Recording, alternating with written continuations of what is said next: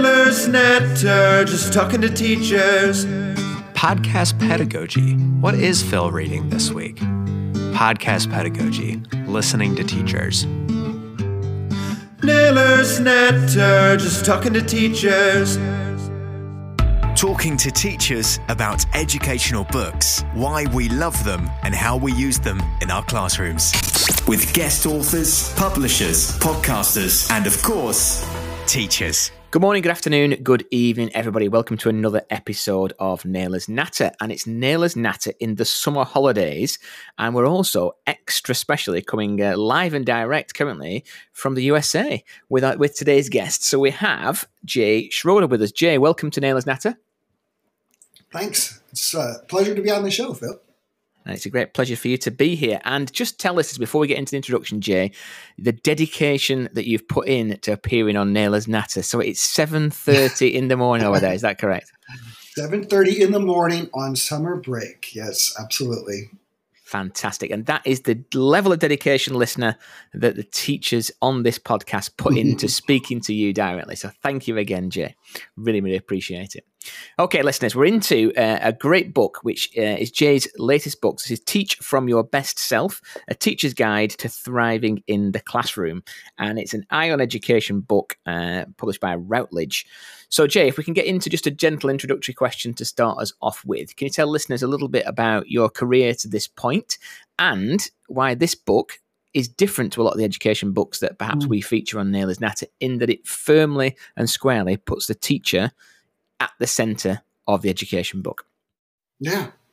So I've been teaching for 24 years. The last 10 years have been in alternative education. So these are the students that weren't successful in the mainstream schools. So typically it's a rougher bunch.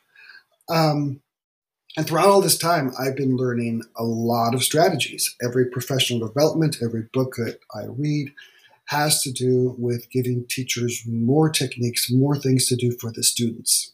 In the US, there's this refrain, student-centered. We have to be student-centered, which means everything we do is for the students. Well, I don't know what it's like in the UK, but I know that in the United States, we are facing a teacher crisis. The education system is in desperate straits. A year ago, the most recent estimate, we lost 300,000 teachers across the nation. And this means that the people that are behind are having to fill up the gap, and they're having to work extra hours and sub for teachers and kind of pick up the slack. Teachers are leaving the profession at a much faster rate than teachers are entering the profession. And just the whole system is on the verge of collapse. So this clearly isn't working. We have to start including teacher well-being in the equation of policy decisions. And my approach is basically, and this is my experience, is when I'm thriving in the classroom, my students are more likely to thrive. If the teachers aren't thriving, the students aren't thriving. So bringing this back to a more teacher-centered approach, I think, is critical right now to look out for our teachers.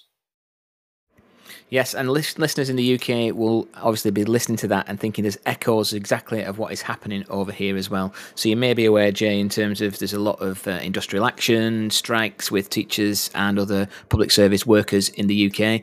Have obviously impacted quite a lot on this academic year, but we've got similar issues to yourselves there in terms of recruitment, retention, and particularly in disadvantaged communities as well. So yeah, like you said at the beginning, it's a really timely book that's kind of talking to, you know, the good bits of teaching and how you can obviously manage yourself within the profession. So big question, Jay, for you second then, based on all of that, you know, the context there, both over in the States and over here, why should anybody attempt to do the impossible job of teaching? Yeah. And I would say that as depleting and all-consuming as the job can be, it's also the best job in the world. Teaching exists at the cusp between the present and the future. And to get to work with young people and to help them shape their life and guide, basically change their whole lifeline, their whole life experience through a positive interaction with the teacher. And when we do that, we actually have the power to change the futures of entire nations. Like literally, this is such a sweet position that teachers are in. It's a sacred job as far as I'm concerned. And I wouldn't want to be anywhere else. I think it's the best job. And plus, it's really fun to engage with students and have that kind of banter going on when things are working well. So, on the one hand, it's a job that's crushing. And on the other hand, it's absolutely wonderful.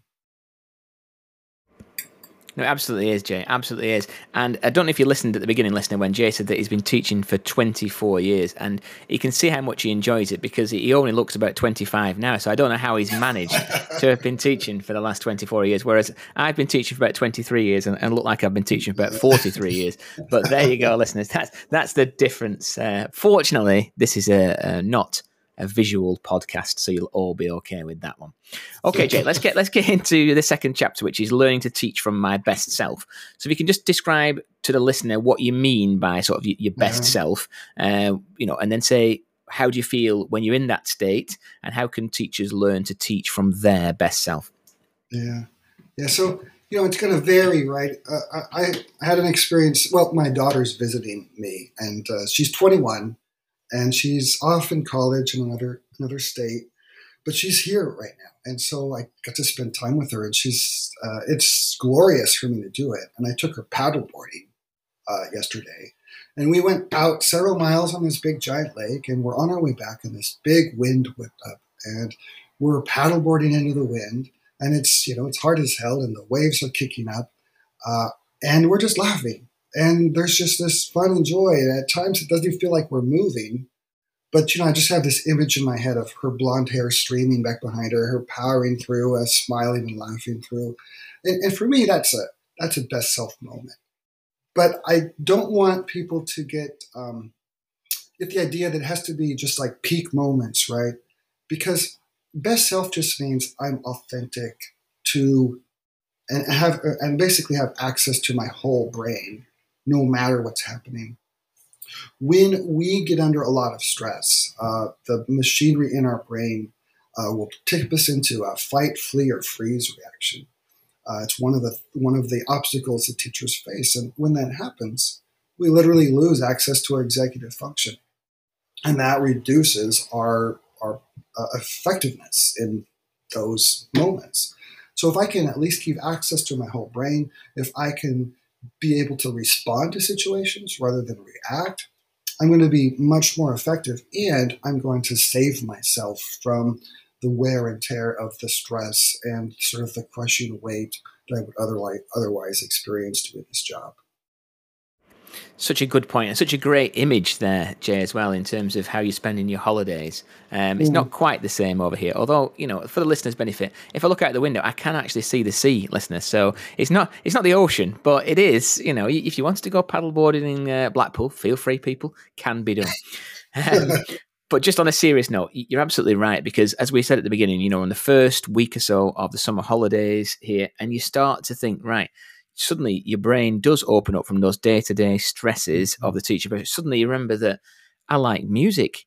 I can actually go and listen to some music. I remember that I enjoy reading books, and I've got the capacity to be able to do that. I think, I might have the odd friend that might be useful to kind of get in touch with. And you're different, with your own children, you're different with your friends, all of those kind of things. So you're absolutely right there about that kind of idea of your best self is opening up the mind a little bit more compared to just that kind of daily grind of the classroom and the routine that exists there. It's absolutely right. Well, and that's the promise of Teach From Your Best Self, is being able to experience more of that during the school year. So you don't have to wait for summer. You don't have to wait for the holiday break around the holiday time. You can actually have more of that during your teaching year. And while you're teaching too. Definitely.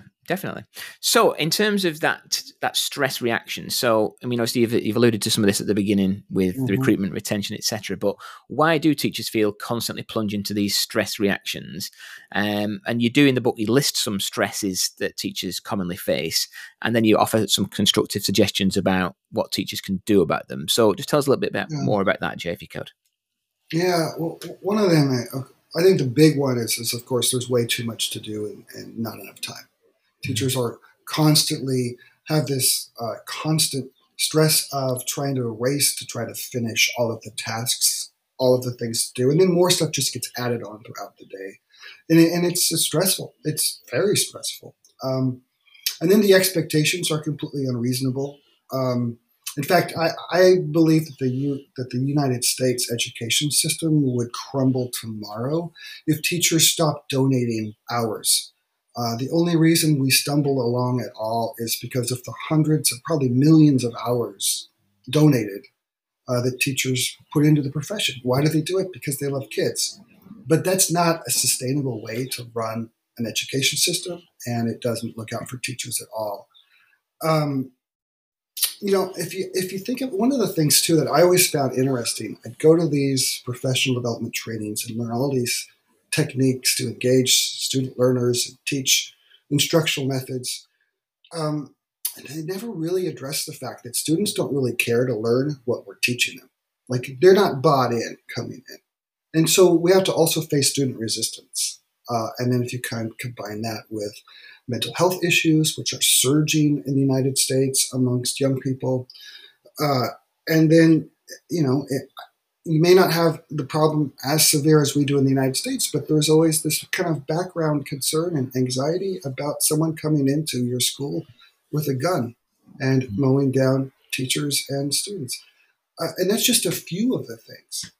And then there's all these random things that happen, and parents being upset. There's the politicalization of education happening in the U.S. right now, where opportunist politicians are spreading misinformation about educators in order to win votes and power. And it's shameless, it's awful, but all of it is this combined load that kind of puts teachers on the brink. And then a little thing then can easily tip them into a stress reaction. Yeah, I mean, to echo a lot of those, we've seen over here that, a lot of essential services, a lot of things that have been sort of centrally provided by government have been taken away. And, schools being at the forefront of the community are having to deliver on a lot of those kind of things. And it's having sort of a knock-on effect in terms of, like you said, extra teacher hours, teachers spending their own money on resources, etc., for children. But also, in terms of those mental health issues that you talked about, and the attendance, I don't know what the attendance is like over there as a sort of general figure, but over here it is plummeting by the week, the levels of attendance of students coming into school. And kind of the response to that is, well, the teachers need to do more. And it's always being put at the door of the teacher. So that links in very nicely what you're saying, that adds to the stress reactions. I said before about how long I've been doing it for, and I'm not looking back with sort of rose-tinted spectacles at the good old days, but teaching was at the forefront of what you were doing 20, 25 years ago. It now seems to be there's any number of other things that you're also responsible for before you can even consider the subject material or the class that you're actually teaching. That's right. Yeah. So, I like this chapter, Jay, that you've done. I mean, I love the book. And just to remind listeners, so the book is Teach From Your Best Self, A Teacher's Guide to Thriving in the Classroom. And we've done a lot of work over in the UK. And again, I know for listeners, I'm generalizing here, but obviously in terms of sort of school policies and procedures, we've done a lot around sort of trauma-informed practice and things like that. But what I like, what you've done here, is that you've looked at hurt spots, which is similar kind of theme to what we're talking about, but you've talked about how they affect teachers. Because, naturally and understandably, we come at this from a sort of trauma-informed practice approach to how students are affected by this, but also teachers have been through a lot, whether that's in their own personal life, whether that's been the pandemic or whatever it might be. So tell us a little bit more about these hurt spots. What are they, and how do they affect teachers and students alike? Yeah, what I'm calling hurt spots are kind of the residue of previous earlier trauma that we've experienced in our life that we end up carrying forward. And so if I come into an experience that has some kind of echo or some kind of flavor of that previous traumatic experience, it's going to trigger and awaken that hurt spot in me. When that happens, I'll go into a stress reaction. So I'll typically go to fight, flee, or freeze, but I'll also be filled with the emotions and the pain from the original hurt spot. Any unresolved emotions will get awakened in me. And so I may feel angry, I may feel ashamed, I may feel afraid, I may feel anxious. I just may feel this really uncomfortable, like crumbling inside of my body. It may also be physiological, not even emotional based. And so when that happens, our brains will automatically tell us that the situation we're experiencing is what's creating the problem. So I'm going to overreact to the situation. I'm going to react commensurate with how I feel, not with what the situation actually is.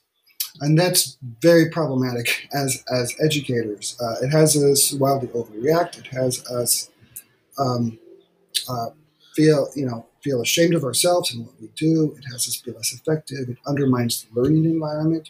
And the other thing it does is it triggers stress and hurt spot reactions in our students, which creates power struggles. And then once we get entangled in those power struggles, it's really a no-win situation. And the learning environment that we're trying to create is trash. Nobody's learning anything. Lots of students, we've kind of all have stepped outside of our right mind and are trying to teach and learn in a mindset that isn't suitable and not made for that. So that's what hurt spots are. And I have been kind of surprised I'm the first person to talk about that, at least that I'm aware of, the role of that in education, because it seems to me it plays a pretty big role. I know it has in my own experience. That when I'm teaching in front of a class, the next thing you know, I'm kind of trembling and I feel like the Twin Towers have just crashed inside of myself and I've got this pit in the hole of my stomach. And then how do I teach a class from there? So that's kind of what they are. And students experience them too. And the important thing to know about when students have those is for me not to take their outbursts personally. If I understand that's a hurt spot reaction, this isn't personal to me. It's going to help me avoid getting entangled with that and getting into a power struggle and having that trigger my own hurt spot or stress reaction. No, it's really interesting, Jay. And then, something that perhaps we look to maybe consider more as a profession is, how we look after the teachers that we have got. Because obviously we've both mentioned previously that it's difficult to recruit, it's hard to retain, but we're there for the children. We're there to make sure that they get the best experience possible. But I suppose it's the whole ethos of your book. If we don't look after the teachers that we've got and we don't have those mechanisms and those experts within a school environment that can support teachers, or even just the ability to recognize when you're struggling a little bit and actually be able to share that rather than just say, well, I've got to carry on. I've got to be stoic because, I'm the caregiver here. I'm the leader in this room. And it's really nice that you've identified that, and it will reassure a lot of people. And like I said to you, my mind's a lot more open this week because I'm on holiday and sitting there and reading through this and just thinking, yeah, I can identify a lot of times when that's been me. And it's really helpful to get that out in the open and share that. So thank you for that. One of the things, Phil, that I experienced before I knew what this was, I would feel ashamed, and I feel like it was just me. And I would feel like I'd need to hide it, right? And I think we probably do try to hide these kind of the inner experience of ourselves as teachers from each other because no one else is talking about it. So maybe I'm the only one having these problems. But since I've started leading Teach for Your Best Self trainings and working with educators, it's really clear. This is widespread. We're all feeling this. We're all kind of in this same boat together. So we can start supporting each other now. Yeah, absolutely. Absolutely we can. So just linked into that, Jay, then, we've got a lot of assumptions, perhaps, that stoicism is one of them, about what it means to be a good teacher. So tell us a little bit about what beliefs and assumptions and norms we have that teachers hold, and perhaps where some of those are erroneous, or perhaps where we could start to maybe unpick some of those and form a new model of what it means to be a good teacher. Yeah. So one of the assumptions that I find super interesting is this idea that students learn based on what teachers do. And that seems to be so baked into education that it goes unquestioned and nobody really even brings it up as a topic of conversation. Of course, students learn based on what teachers do. But what that leads to is the conclusion is if students aren't learning, that means we have to have teachers do more. We have to have them do different things, more things. We have to keep getting the recipe right. And we have to keep piling in more mandates, more policies, more new initiatives, more on teachers' plate, because obviously they're not doing the right things. And the other part of that is we need to then control what they do to make sure that they're doing all the things we want them to do. So then teachers start getting micromanaged, which removes their sense of agency and their sense of feeling like an empowered professional who's equipped to make their own decisions based on the experiences that they're having. So that assumption is wrong, and it's clearly not working because we've been doing this for decades, and it's not making things better. It's just depleting teachers, and the learning results aren't learning gains aren't what we want them to be.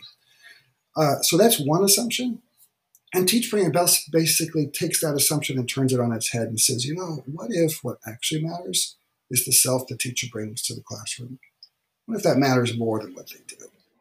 So that if I'm in my best self, I'm actually gonna be more equipped to make the best moves and best choices that'll serve my students because I'll have access to all of my executive function. I'll be in your summer mode, Phil, of the open mind, open brain. I'll have access to my creativity. What if that's the most important thing? And then I guess another assumption that complicates things for teachers is that, we're expected to sacrifice ourselves for our students. And it's also really kind of baked in that a good teacher is going to be the ones that burns the midnight hour every night, grading papers, gets up early, preps for their day, spends their weekends creating new lesson plans, new approaches, will reach into their pocketbook thousands of dollars for classroom supplies, will go to conferences in the summer and be thinking about their students. So there's this sense that it's because it's for the students and because we love the students that the best teachers end up sacrificing themselves. The problem with that, one of the problems, is that I can maybe sustain that for 1 or 2, maybe 3 years, and then I'm going to completely burn out. But how many students can I touch in 1 or 2 or 3 years compared to a 30-year career? We have to start as educators playing the long game, which means taking into account, hey, I want to be great, not just for the students I have right now, but for the students that I'm going to have 5 years from now, for the students I'm going to have 10 years from now.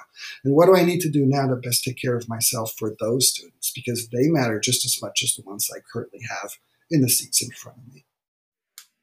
It's such a good point, and I've got to the age now where, and I'm sure that you haven't had this, Jay, but I've taught the parents of the children. It's one of those, and it is nice sometimes to have the conversations with them and see that you haven't changed too much over time, which kind of gives me a little bit of confidence of thinking, right, well, I haven't become some sort of grumpy old man because I've been made so cynical by such a long time in education. But you're absolutely right about that kind of approach to it. And, that's why in this summer mode that we keep talking about, you already find yourself missing school a little bit now because you're thinking, well, look at all these things. I'm excited of all the things that I could do in September. And if what you're suggesting there, we could channel that feeling every weekend or every time we go back into the classroom rather than feeling like, oh, I've got those year 10 reports to do. I've got to make sure I've got this middle level leaders meeting. I've got to be attending this. I've got to go to that. And you're just racing through and missing all of the good parts of the teaching, aren't you there? You're absolutely right. Mm-hmm. It's a really interesting way of flipping that sort of narrative around what makes to be a good teacher. It's fascinating stuff. It really is. Okay. So in terms of, that's the kind of assumptions, but you've kind of alluded to some of these, but what really matters then in your experience when it comes to teaching and learning, and how do you know that it actually matters? Yeah. So in the Teach for Your Best, or the best self model for teaching and learning is, if you can imagine, a triangle. And the top of that triangle, the top point, is the teacher teaching from their best self. The bottom right is I'm relating to students in ways that tend to bring out their best selves. And the bottom left, I'm creating a learning environment that brings out the best in me as well as my students. So all of the principles in Teach for Your Best Self are designed and approaches to help us address one of those three. So what I'm asserting is that the most important thing is that I'm coming from my best self, my students are coming from their best self, and that the learning environment is set up so that it brings out the best in both of us. There's three reasons that I can say this, like why this matters so much. And one of them I've alluded to in talking about how we basically lose our executive function when we fall from our best self. If I could have two people do the same difficult task, and one of them coming from a really relaxed place, and one of them I'm just going to really get them super stressed and tip them into a stress reaction right before they have to do it, and then say, okay, now go. And it's really clear which one's going to be the most successful at the task. The one who's centered, the one who's relaxed, the one who's clear and methodical and just moving through without getting flustered and stressed in the process. The other thing to think about is non-best self states are contagious. And this is because of the mirror neurons in our brain. If I'm in a stressed and flustered place, I'm going to tend to trigger that in my students. And I'm actually going to make it harder for them to learn. And that's when the class disruptions start to happen because they're now feeling uneasy and anxious because their brains are firing in basically sympathy with my brain. And then the third thing to think about is, would we learn something? Stress and pressure are inherent in the learning process. So you think about the best case scenario, if I'm going to learn a new task or learn a new skill, 3 stages. 1, ideally, I'm excited about what I want to learn. About a decade ago, I decided I want to learn how to sew my own clothes. So I got myself a sewing machine, I got some books on sewing, and got some fabric and patterns and went at it. Then I hit stage 2, frustration, discouragement. Why did I ever think that I could do this? This is way harder than I thought it was. And that's normal. It's kind of baked into the learning process. Those emotions that we feel and those thoughts that we experience about I'll never be able to, that's the process that happens when our brains are building new neural pathways so that we can succeed and learn it. It feels like that. And then when we get to the 3rd stage, that's pride, that's accomplishment. Now, for those of us that have successfully gone through those stages multiple times, we have confidence that whenever we hit stage 2, we know we can continue. We know we can get through it. And that's what it means, I think, to be a lifelong learner, is to have that confidence because we have cycled through that process numbers of times successfully and got to the other side. Our students aren't there yet. And when they hit stage 2, they will flip into stress reactions. They will start to withdraw. They will want to give up. And what they need in that moment is a teacher that they trust, who's coming from their best self, who believes in them, who's able to support and encourage them to get through. That only happens if this reassuring presence of a teacher is there. That can get them through that 2nd stage. And then they can get to the 3rd stage, and then they can feel pride. And then they can start having success cycling through those. It's actually more complicated in the classroom because typically we don't give students the advantage of stage 1. We just kind of launch into the lesson, and they're already not interested. So we haven't, in teacher preparation programs in the U.S., nobody tells us that we should try to sell the thing we're teaching before we start teaching it. So we just start teaching it, and so students are immediately plunged into stage 2. Into that frustrating place. And, so they, retreat into their phones, or they'll try to sneak ways of distracting themselves or disrupting the lesson. And just kind of knowing that and kind of expecting this and making it normal is really going to help. And the only way that I can help students get through is if I'm in my best self. It's fascinating. I mean, I've said to you before, in terms of the book's really fascinating, but what I was thinking there is not just the impact that you not being at your best self can have on the students, and obviously that's the central focus of the book, but also for those of us that have a leadership responsibility or a position within school, not being your best self or not teaching your best self and the impact that can have on your colleagues. I was just writing down then when I was thinking the impact that can have. So if you're a principal or a vice principal in school, and then you're coming in not at your best self, and then you immediately wonder why every interaction or reaction that you get during the day is critical or tired or difficult. And then you start to think, oh, yeah, well, perhaps that's because that's what I'm bringing to these conversations in the first place. And if anybody who works directly with me is listening to this, I'm sure they'll be nodding their heads in agreement that, I've been in school last week or so, just tidying up and what have you, and I've been so much happier this week. And that's nothing to do with the students not being there. Like, obviously, that's the way we're going. But it's such a good point that in terms of what you bring to conversations with other people and what effect that can have on a culture of a school, couldn't it? Yeah. Well, I'm glad you brought up that point, because I don't want teachers to think oh my gosh, it's another thing we have to do to prop up a rickety, broken system. Because if teachers can carve out enough energy for themselves and we can start spreading this new approach, I want to change the education system. And it's also really clear to me that everything in Teaching Your Best Self, from a student-teacher relationship, applies to the building administrator-teacher relationship. And it also applies to the district leadership, building administrator relationship. So what we need is to create schools that are actually conducive to inspiring, provoking, and bringing out everybody's best self, adults and students alike. And that's kind of the long-term vision of all of this. Yeah, no, absolutely. Because I think there's a misconception here that, particularly for those of us that work in disadvantaged communities, disadvantaged environments, you go to work and you try your best day in, day out to be told by external people and people that come to kind of inspect schools that you're not good enough and you're not working hard enough and you're not doing enough. And then they wonder why people don't necessarily want to work within those environments when there's potentially other places that you could work where there may be less of that. And it's even harder to bring your best self to those kind of environments when you're constantly being told by people that don't do the same job that you do and don't have the same pressures that you do, that you're just not good enough. And I'm not saying that obviously from the students. The students are hugely appreciative on the whole, but perhaps we'll come back to some of those themes maybe a little bit later.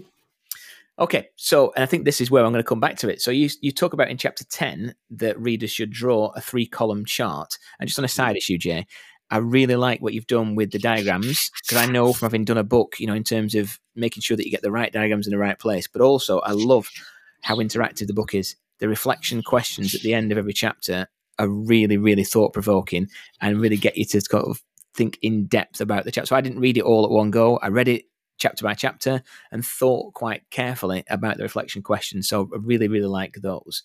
And that kind of section in chapter 10 where you talk about these column headings. So you go for control, influence, and powerlessness. So why do you suggest this particular chart should be drawn, and how can teachers use that tool? Yeah. So in the United States, and I'm imagining this is true in the UK as well, teachers are given a message that they should control things over which they don't actually have control. So, we're told we need to control student behavior. We need to control how many students are engaged in our class. There's this expectation that we have some kind of control over how students do on standardized tests, on how many students graduate. And, I'm expected when the principal walks into my room that all of the students are engaged at all times. And this is a kind of pressure, but it's actually not real. I don't actually have control over those things. What I have is influence. I have influence. And in a really good teacher, a seasoned teacher, you can walk in the room and you can say, oh, they have control of their class, but really they just have a lot of influence and they know how to wield that influence in order to have the students look like they're under control. But they're not. I have control over myself. I have control over what I do. I have control over what I say. That control is productive if I'm in my best self. I can usually manage things much more effectively from there. And I think a lot of teachers feel a lot of pressure to try to control things over which they don't have control, which is demoralizing, which is really doomed to fail, and it makes them feel like failures. Just because these columns haven't been identified. Now, one of the things that's important to know is that I'm going to use different tactics for control than I'm going to use for influence. So if I'm going to try to control somebody, I may try to bribe them. I may try to threaten them with consequences. I may try to shame them. I may try to criticize them. All of those are tactics of control. They don't work in education because kids they're not under our control. Influence, that's based on relationship. It's based on listening. It's based on appreciating, validating, encouraging, supporting. So I need to know what's in what category so that I can be effective. And the other thing about influence is things in influence exist in a range. So over some things, I have quite a bit of influence, and over some things, I have quite a bit less. There's also timing factors into influence. We call teachable moments those moments when timing factors outside of our control converge, and suddenly a particular lesson is freighted with potential meaning and relevancy for students. And having the freedom as a professional to take advantage of that is really important, because that just increases my influence. And then I have the things over which we're powerless, and trying to control things over which I'm powerless or even influence them just leads to nothing but worry, anxiety, stress, nervous breakdown. There's a lot of things going on in the world that I find I can start to doom scroll through my news feed and find myself way out of my best self because these are all things that I'm really literally powerless over. I mean, I can do what I can do and do my part, but at the larger scale of the problems we're facing, it's important for me to remember what's in every category, because I only have so much time, energy, and attention in my lifetime. And I want to invest those in places that give me maximum impact before I leave. And especially as an educator, we want to maximally impact towards student learning. And so knowing what's in each category actually really matters. No, it really does. And it's a really good way of looking at it. And we're going back to what you said before about, young, new teachers, early career teachers coming into the profession, thinking about, right, how's this going to look for me in 10 years, 15 years, 20 years, and actually looking at things that you can control, looking at things you can influence, and looking at things that, like you said, you can do your part, but there's not a great deal that you can do about that. It's really quite freeing, isn't it, on a day-to-day basis, where you can really concentrate on delivering the subject that you're passionate about to the students in front of you, and, just on a daily basis, making progress through that curriculum, whatever it might be, rather than just thinking, well, I can't do this and I can't get to there, and what if this, and I've got to go there. And you see it on a daily basis, just running around trying to control things that there's really very little we can do about. I don't want to become political on it. Okay, so you talked about this concept of radical acceptance, which is kind of tied into what you're talking about there. So just explain that concept for listeners, please. Yeah. So radical acceptance is a mindset in which I am not fighting with reality. I'm not resisting what's actually so. Because we can waste a lot of energy. And again, time, energy, attention, that's what we've got to do our jobs with and live our life with. And if I'm going to squander that by fighting with reality, I'm going to be depleted before I even start. So I learned about this when I was a pretty new green teacher, and I went into the classroom. I had a lot of imaginary visions of what my students would be like. So they were going to be super stimulated by the discussions I led, because, my gosh, I'm me. Of course they will. And their hands are going to fly up in the air, and they're going to be very respectful. They're going to be engaged with their education. They're going to take it seriously. They're going to see the importance of it and how much it mattered. And they're going to completely behave and comply, and it's going to be a lot of fun. Well, then when I started teaching, the reality of my actual students was entirely different. It was a whole different thing. They didn't care about the lessons I was teaching. They didn't care about the discussions. They just wanted to screw around. It was way more fun to disrupt my class than it was to do the work. And so I had my imaginary students and I had my actual students, and I had a choice. So I chose my imaginary ones because they were much better. And then I judged my actual students for not measuring up to the students in my imagination. I call that putting people in a box of should. I was basically making a box, shaping a box in my head of how someone else should be, and then trying to impose that on them and judging them for not measuring up. So for one, this was exhausting for me. For two, it made my class a lousy place because my students were under this shadow of judgment. And of course they're going to resist. And I think we know as educators what it feels like to be put in a box of should, because we're put in a box of should. There's a lot of expectations about what teachers should be and should do. And we feel the pressure of that. And it doesn't feel good. It actually makes us less effective. It makes us less inspired to want to work. It actually makes us cynical. It kind of wounds us over time, and we become cynical and bitter. So once I saw what I was doing, I let go of that box and realized I needed to accept students for where they were exactly as they entered my room. And has to be the starting place to help them grow. Because unless I can accept them where they are, I can't help them grow from there. Because that's where my influence is, right? And so creating this environment in my classroom now of acceptance for wherever students are and wherever they're coming from, and helping them grow from that place gives me a lot more influence. And it's a lot less pushback from students. And it's great for my sanity and my mental health because I'm no longer fighting against reality, which is a losing battle. Reality is bigger than we are. We can't fight it. Now, this doesn't mean that some behaviors aren't unacceptable, because students can bring unacceptable behaviors in my classroom, and I will address those. But I don't resist the fact that they brought them. I don't say you shouldn't have brought that behavior, shouldn't have said that or done that.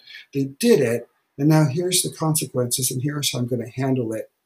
But if I can do it that way, actually the greatest benefit of this is I can stay in my best self and deal with the situation and then just get back to teaching without getting dysregulated myself. That's great. And linked to that, you've talked about field-based attention and why that's an antidote to mental fatigue that we've talked about. So just explore that a little bit more if you could, Jay, just field-based attention. Yeah. So if you imagine you're, you go up in a skyscraper or and you look out over a city, you're going to see this whole cityscape, and you'll see the clouds and the birds, and you'll see the blue sky, and then you'll see the buildings, and you'll have the people and the cars driving below, and you have all the sounds, and you're basically taking in the whole vista at once. And that's an example of field-based attention, and it's relaxing. I think it's why human beings like to go to high places, and why the most expensive houses are the ones built on the hills, because it's good for us.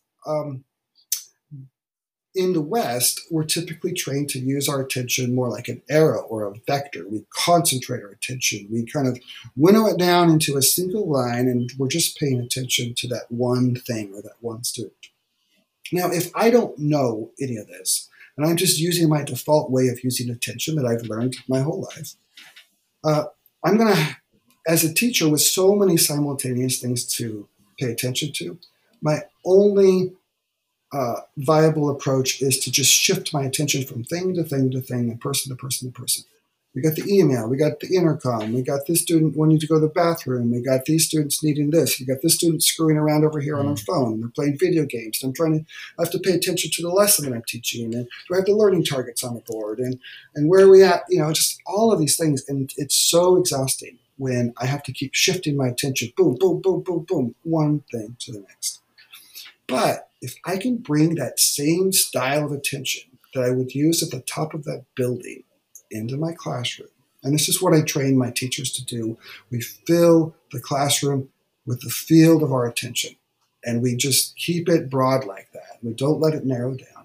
And then if a student asks a question, I can take a highlighter in my imagination and just mark them. They're the center of my attention, but they're the center of the field. But I don't need to narrow and constrict my attention down to that student.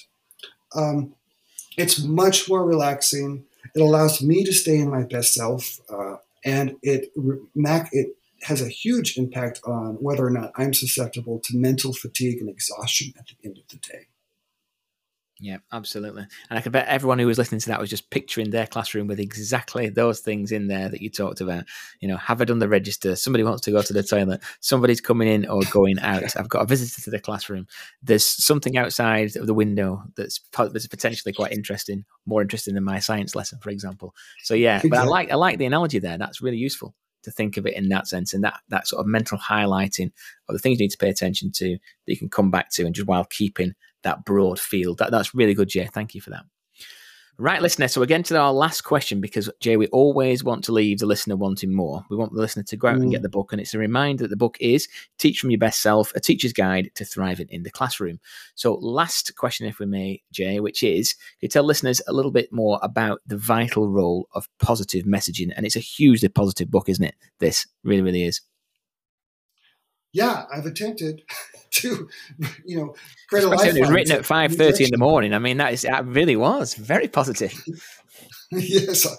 For the last 4 years, I was telling Phil before we got on that every day, work on this book, have to get up, get at my desk at 5:30, because my brain's too shut by the end of the day after teaching all day. So it's the only time I've had to work on it.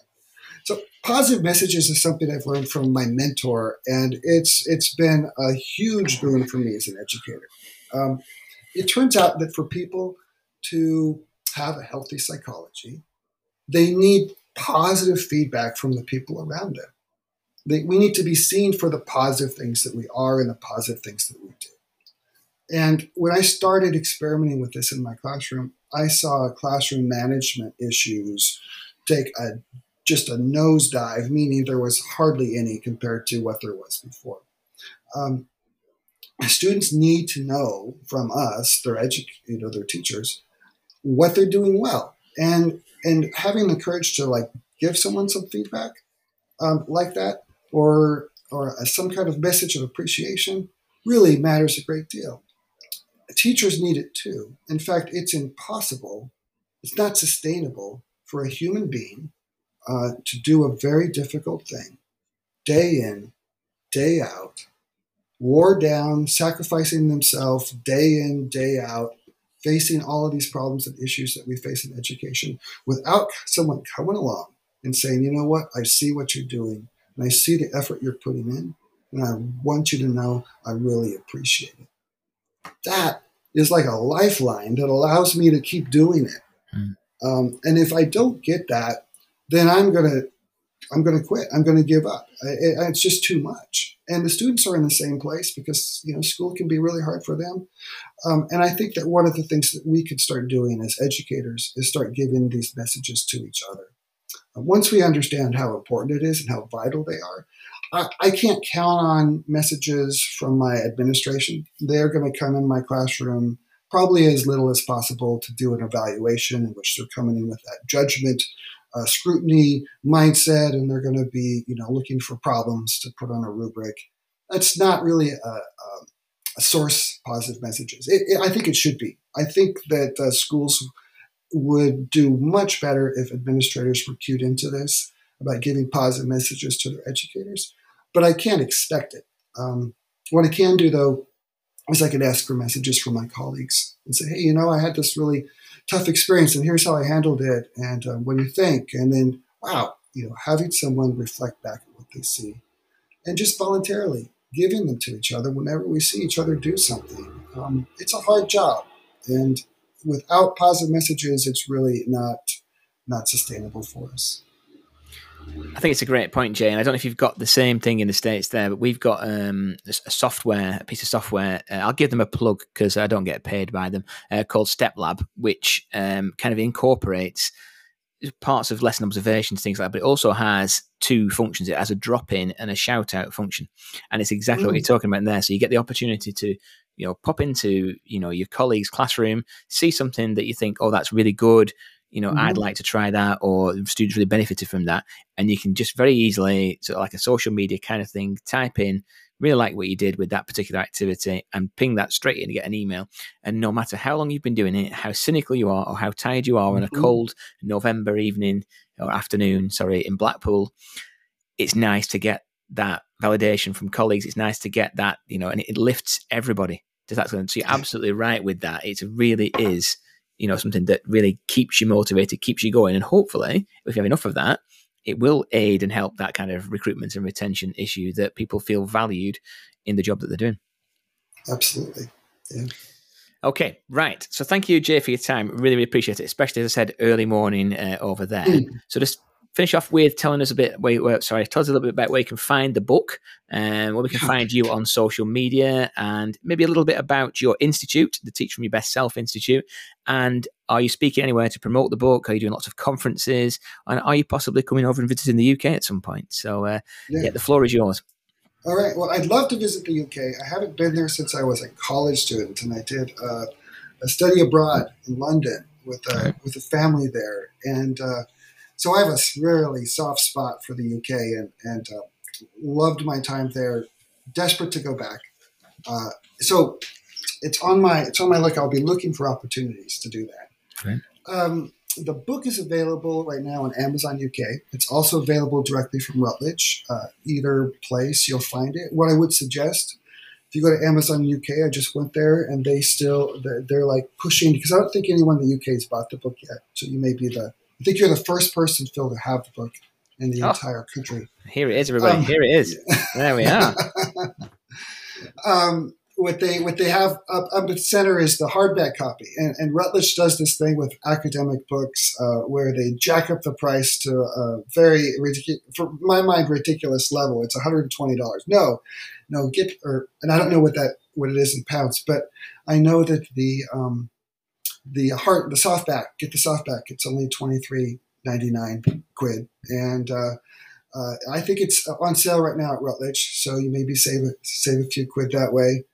And then the Institute, I've been growing this in Southern Oregon where I live, and have reached over 100 educators in the region. And these institutes have been, they're basically a big investment for teachers, because I work with them for a week in the summer, and then we meet throughout the school year once a month to refine, to practice, to talk about what's working, what's not working, as they begin to integrate and implement these practices into their teaching practice.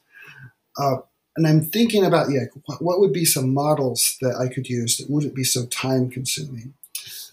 One thing, I am going to be a lot more available, because I've just resigned after 24 years. I've resigned from my school where I was teaching, and have taken a job at the local education service district, where I'm going to be more of an implementation coach.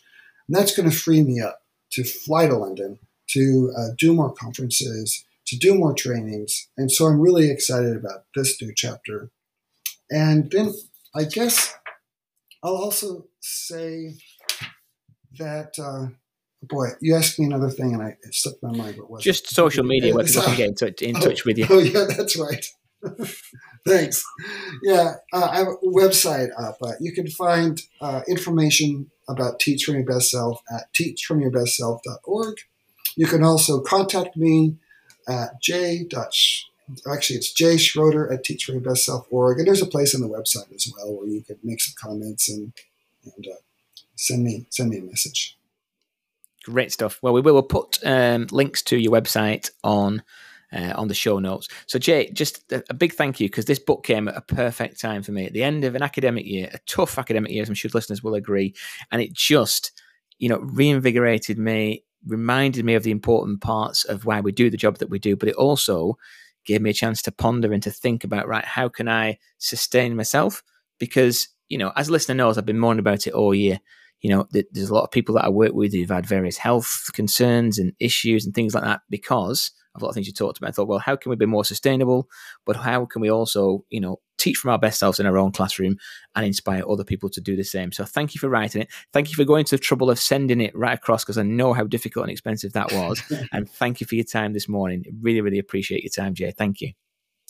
You're so welcome. Such a pleasure talking to you. I appreciate your openness to this and allowing me to be on the show and to introduce Teach From Your Best Self to a new audience in the United Kingdom. Nailers Netter, just talking to teachers. Talking to teachers about academic research and evidence-based practice with continuing professional development at PNA 1977 on Twitter. Nailers Netter, just talking to teachers. Nailers Natter the book. Ideas and advice from the collective wisdom of teachers. Nailers Natter brings together a wealth of advice from the most influential voices in education today. In this exciting, one-of-a-kind book, Phil Naylor revisits the very best interviews from 3 years of education podcasting, drawing on the advice and opinions from some of the world's most innovative educators. Available now for pre-order from Amazon and out on July 7th, 2022.